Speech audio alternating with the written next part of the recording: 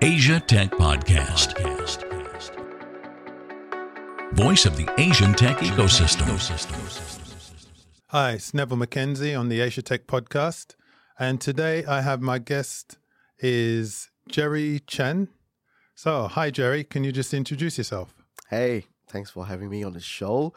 I'm the co-founder and director for Express in Music and our subsidiary Express Melody. So, in a basic nutshell, what we do audio branding psychology. So we look to the music science and technology, whereby we pipe in background music for clients in the F&B, retail, and hotel verticals. So, Jerry, how did you get into this? Well, we actually evolve along the way. So we started out as a music crowdsourcing site many years ago for couples who love to get their story and their journey together into a love song. It didn't work out very well because needs versus want. They want to have a love song to be composed specially about them, but they don't need it. Why didn't they need it? It's too costly. Oh, costly. Yeah. Oh, okay. So we got into the first press coverage right after that. There were a few advertisement companies and TVC commercial parties that came to us and say that they have a problem. The problem is that whenever they present the music pieces, the jingles or the commercial music to the customers for their radio, TV, cinema ads, the clients may not really like that particular music direction. So what they felt that music is an art is very subjective. Therefore, if they have a crowdsource a list of music specially customized for that advertisement, that would actually be a lot more productive, because the clients will then have a list to choose from. But we have a problem again. The problem for the business model is that at one point of time this month, I could get maybe tens of thousands of revenue, for example. But the next 2-3 months, I will be flat. Yeah. I could be zero. I will have to constantly find new customers, new projects, and it's quite a tedious round of finding such new projects, especially for jingles and TV commercial music. So we look at the market and we saw Diesel, Spotify, KKBox coming in at that point of time for the B2C consumer market. And we thought, we can't possibly fight with them because we don't have the deep financial pockets. And therefore, we look at the blue ocean strategy and we take the route of the B2B segment, because learning from the first business failure concept, B2B actually needs to have music. They do not want to have music. They need to have the music, the right music, to have the right control of the ambience so that people will come back again and again. And this is in line with the experience that they want to provide to their customers. So at the end of the day, we adopted the B2B music concept. And so where were you getting your music from? Well, we get our music from independent original labels. So our library of music does not contain, at this point of time, your typical Lady Gaga, Justin Bieber, Rihanna songs. No such popular music at all. So are they local musicians? Or... Unfortunately, not a lot of Singaporean musicians involved. Oh, so it's a worldwide... Yes, it's typically from everywhere in the world, except Southeast Asia. Okay, so can you give me an example of, would it be Europe or US? It's very much spread out. It's very much spread between Europe, the US. It can be from Brazil, Argentina, Africa, to Middle East. We got a lot of submissions from all over the world, literally all over the world. Yeah. So roughly how many musicians? We have approximately 60,000 over. 60,000 musicians. Artists, yeah. Worldwide. Yes, worldwide. And they're not the sort of easily recognized names. They are definitely not recognizable names. They are contributing to the library a few hundreds of thousands of songs already. Okay, so the musicians worldwide contributing to your library. So what's in it for them? There are two areas that we pitch to the musicians. The first thing that we actually bring to them on the table is you put yourself in the shoes of a musician and a composer. You try pitching this, hey, McDonald's, hey, KFC, put my music in your store. I don't think a commercial B2B client will actually even hear you out to pitch the music to them at all. So we are able to let the commercial B2B parties recognize their music, bring their music to the public, to the audiences out there, and able to broadcast it in a commercial, recognizable platform out there. Secondly, they will be able to track their music royalties and get the music royalties at the end of the day. Yeah, and they are able to see it every 24 hours, refreshed. How many play counts, and every quarter they know how many play streams that they have, and they are able to get the money at the end of every calendar quarter. So every 3 months they're collecting. Yes. So they actually see their money increasing if they're being played, and they get direct feedback on that. Yeah. Yeah. And you will, as a music label or as a music company, there's lots of the independent, the smaller ones that are already around. You can see what the market is after.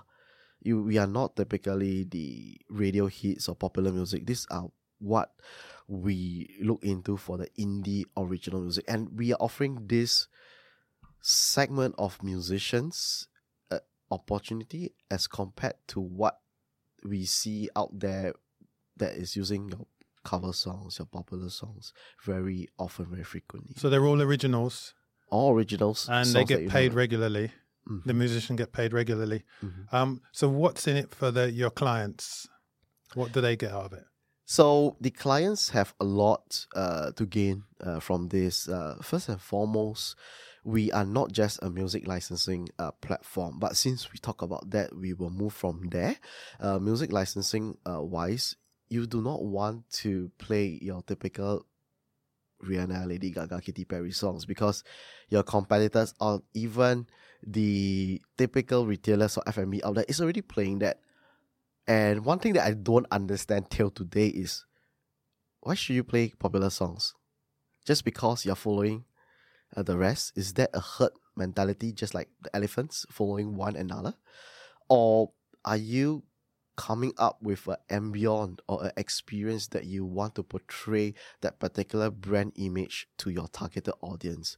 So we want it to be unique and different, and therefore only independent and original songs is able to create that and not put that my frame or put in a mindset that, hey, this is another typical retail F&B outlet. Yeah, because the popular songs are all over. It's too common. So we offer a unique experience in that sense.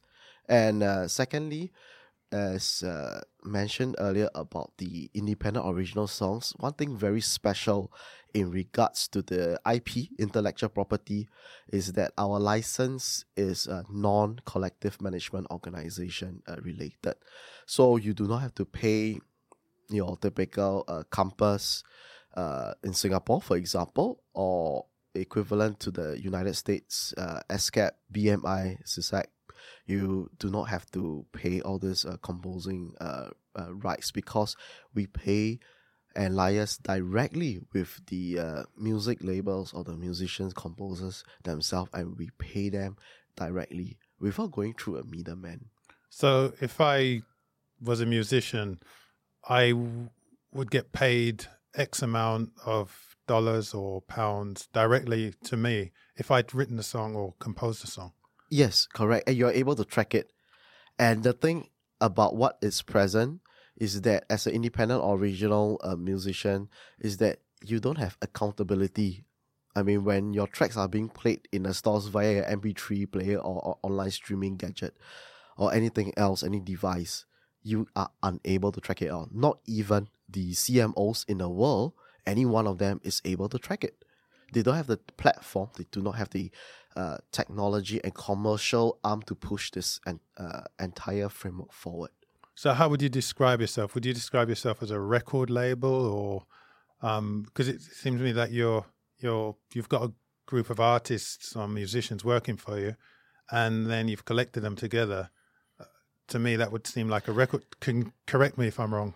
So far, we have been talking about, on the music or musician point of view, but we do not pitch it at that angle very much. It's actually very rare that I started off talking about on the music side of things. Also, how would you describe it? Because if we don't have the demand from the commercial B2B arm, we will not be able to supply the musicians, which is the suppliers, the much needed royalties as well as recognition and the opportunity to be aired in commercial markets.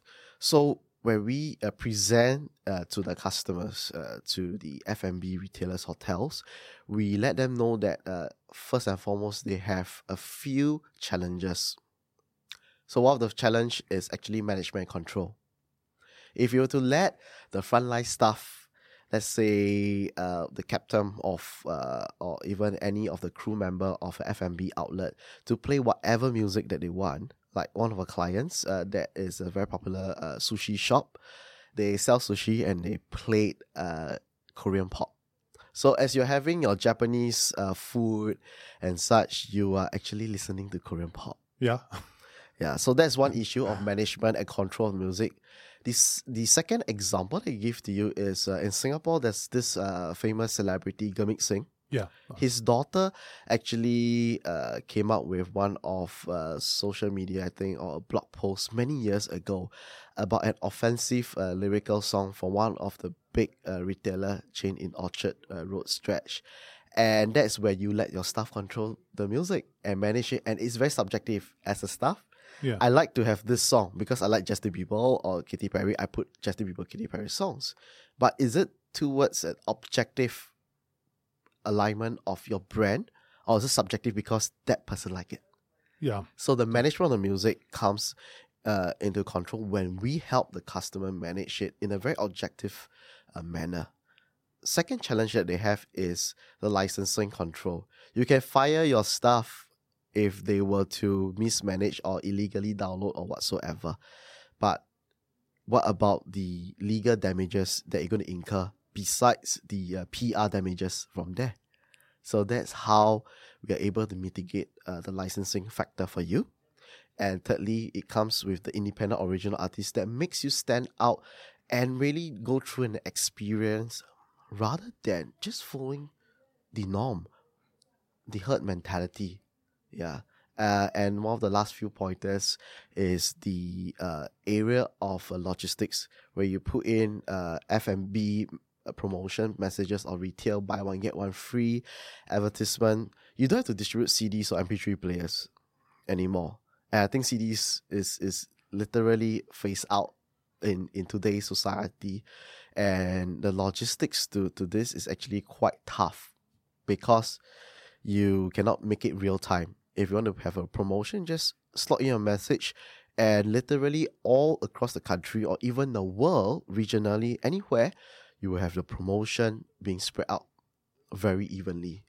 Last but not least, you are able to look into the branding of music psychology. What type of science behind the audio is able to bring about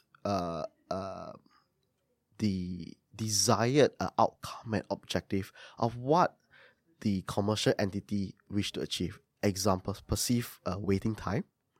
That's to be shorter using sound psychology. How are we able to create the brand recall through increased frequency of a jingle?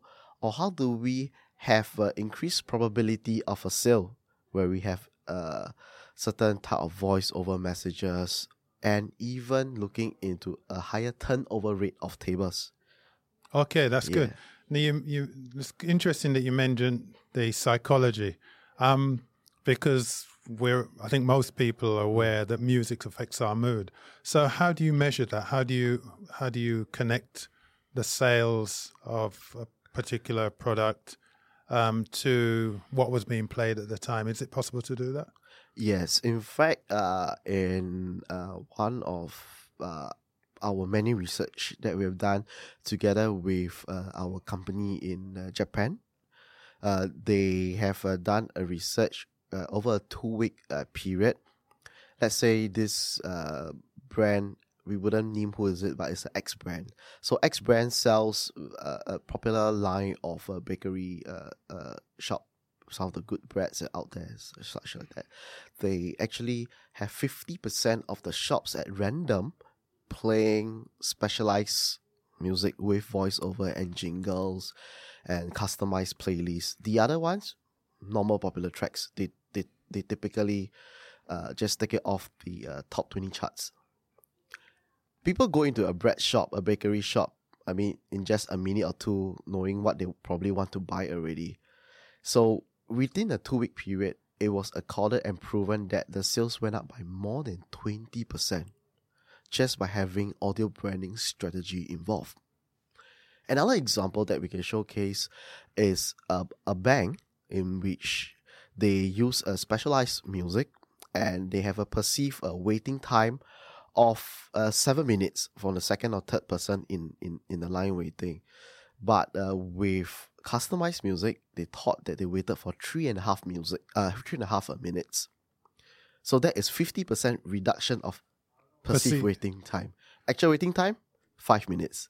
So the perceived waiting time was actually, before the customized music, was more than the actual waiting time. When we look into the customized audio branding strategy, it was actually way below the actual waiting time. And there are more examples from looking at crime rates, looking at how a deterrent of the crime probability of people wanting to commit a crime, or looking at vandalism. So this has been commissioned before and proven using statistics and numbers. So who selects the music? I mean, because there must be a point where somebody actually says, right, we're going to play this now and then this. How is that selection decided? We have, at this point of time, I would say like a trade secret. There are 7 elements from beats per minute as one of the most basic and widely known, your BPM. And then look at the tempo, we look at the style of music, the genre itself, and many other elements. It's like cooking up a dish. You know, your Singapore dish, your char kway teow, or your Thai dish, pad Thai, and things like that. The dish is just that. But it is the chef who actually whip up the dish and putting in the right ingredients and the right amount and the heat, the fire, the wok, and things like that, that is able to come up with the right objective to have a tasty playlist out there at the end to achieve the objective, because we have a total of 7 elements. So it's actually formula like A plus B plus C plus D equals to. And how did you come across this formula? There are scientific backgrounds to this. Yeah. Yeah. So there are some scientists that we have worked with, some professors, and we are also looking at a 2.0 phase at this point of time, enhancing through machine learning, artificial intelligence involved. So this is already underway at this point of time. And we are looking to schedule this rollout by next year, 2019, which is very soon. So if you're using this music, does anyone question its use? Because I know in the piped music, some people say it's sort of like a brainwashing, to use a more crude term. Subliminal messages? Yeah, subliminal, okay. yeah. So that's the most common misconception that I get. The thing is, if I really have that ability to, I would probably be a billionaire right now. So how would you do that? Yeah, it's actually a rumor. It's Yeah. a myth. You can't actually put subliminal messages in such a manner for background music. Even if it is true to a certain extent, you need to be exposed by a certain type of frequency wave and at least 10 minutes of hearing exposure. But having said that, what music can do for commercial B2B arm for retail, F&B and hotels is that they can increase the chance or probability through the feeling, the experience that you inject at the end of the day. So that is what we are able to bring to the table, a brand recall. So we increase that opportunity or the probability for them to incur extra revenue spending. Let's say at this point of time, different time slots from a peak period to a non-peak, weekends, weekdays, different demographics come into a particular shop and different target audience are present at different time of the day, from students, family, older generation or the younger generation. So this also plays a part. So we have a technology where you schedule different time slot of the day, playing different music for different target audience to derive different objective. Peak period, lunchtime, 11:45 a.m. to 1:45. That's where your turnover rate of tables needs to be faster. So very simple psychology, music psychology tip is to have repeat songs more often.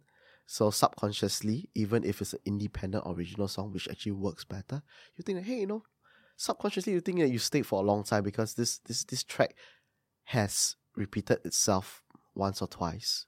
So that could actually influence your decision to wrap up and get out so that the new batch of line can move. So that would be, say, in a restaurant. Yeah. You do some of that in a restaurant. Yeah. So there's a lot of areas from F&B to retail that we can work on, and to bring customers. One of the shops that engage us is to bring customers back on the weekends, because it was in the business district area, and people don't go there during weekends at all. So there's promotions that they advertise during weekdays, and there's jingle that have a very catchy recall, so that there is an increased probability of people going back with their families during the Saturdays and Sundays. And that's proven with a 22% increase in sales, which is actually not bad. Almost a quarter percentage of revenue. Yeah. So let's switch to more personal issues now with you as an entrepreneur. Right. Why did you choose this business? Why did I choose this business? Firstly, I left my first and only job. And what was that?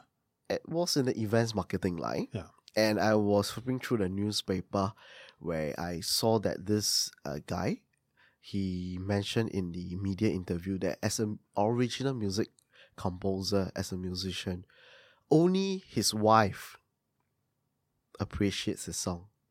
I was thinking, that's true, because musicians typically do not know how to promote and do not have the capacity in terms of the scalability to push it out to the B2B or even to any commercial markets as effectively as what we can do. So as a sales and marketing person, I think I can do this role for them better. And that's where we formulate the music business. And I have a passion for psychology in particular. So putting my love for music and putting my passion for psychology, I merge the two together and enhance it with technology to roll out to the commercial market. So where did the passion for psychology come from? Since young. Since I was a kid, because of my my mom. Can you take us through that? Tell us the story. She's very much my mother is very much a volunteer, a social worker. So when I was a small little kid, she brought us out to visit the less privileged, and then did some counseling, have a lot of interaction, and she actually brought us through, me and my brother brought us through this journey where we get in touch and get in sync with the psychology part of how we can heal people, and music is a form of healing as well. So this is how I got very interested in how the human mind works. And through a lot of interactions in this field that I tag along with my mom, I get to see that actually, humans are very irrational. Same as consumer behavior. Why did you buy this thing when you don't even need it? Yeah. It's not practical. Yeah, so gradually my interest from there grew in how the human mind works and how music as a form of experience. I mean, there's a lot of senses that is being activated, from sound to scent, the sense of smell, marketing. All this actually plays a very important trigger role for the condition to be present, and what it can do to the consumer minds. Like, why did I buy? Why did I want to go there again? So did you have any formal training in psychology? I would say in a very basic manner, it's a lot of self-study. I did enroll myself in that field, with the support of my mom again. Yeah. So I did study into that, and we actually got a number of support from fellow scientists and professors in those fields. So when you say you did self-study, can you just explain what you did? Oh, I got myself a very basic qualification in that.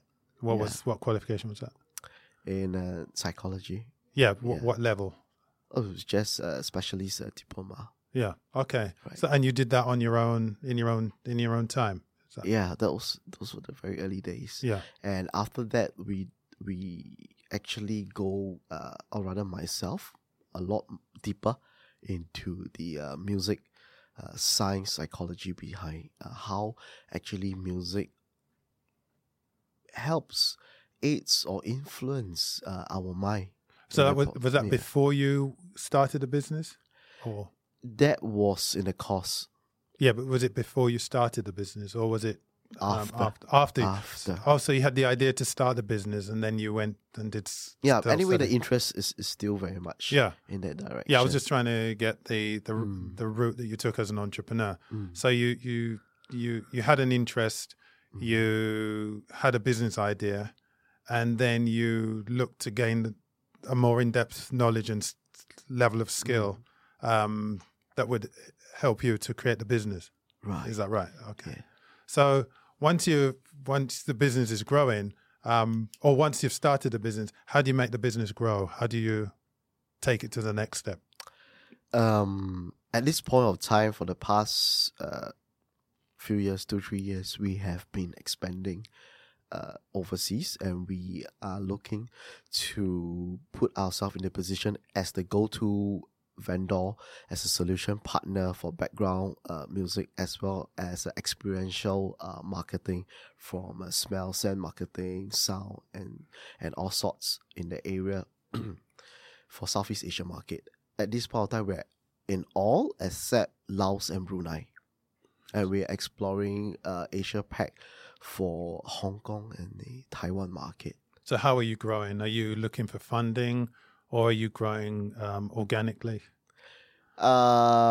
Funding, we already have a VC quite a number of years ago, and we subsequently have a competitor that invested in us. So it was a good collaborative partner. They are the biggest in Japan and one of the largest in the world for background piping music. So when you say competitor, were they based in Southeast Asia, or were they just purely in Japan? Yes. And they saw what you were doing and thought, well, rather than compete with you, we'll work with you. Yes, correct. And we love this, such a collaborative nature.